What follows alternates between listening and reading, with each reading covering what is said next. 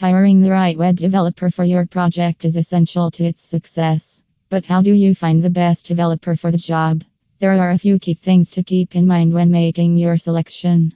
Web design is subjective, so only you know what elements are essential for your project. Designers have different specializations and skill sets, but the best way to find the right person for the job is to list your personal preferences before searching for a professional.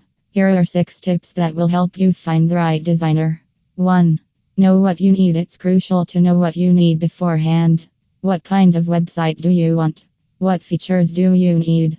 Do you have any specific design requirements? Knowing the answers will narrow down your search and find the right designer for your project.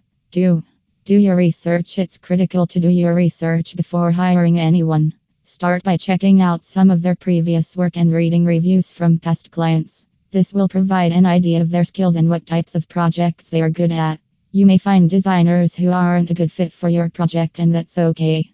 In the long run, it will save you time and money by not hiring someone whose style isn't a good match for your business.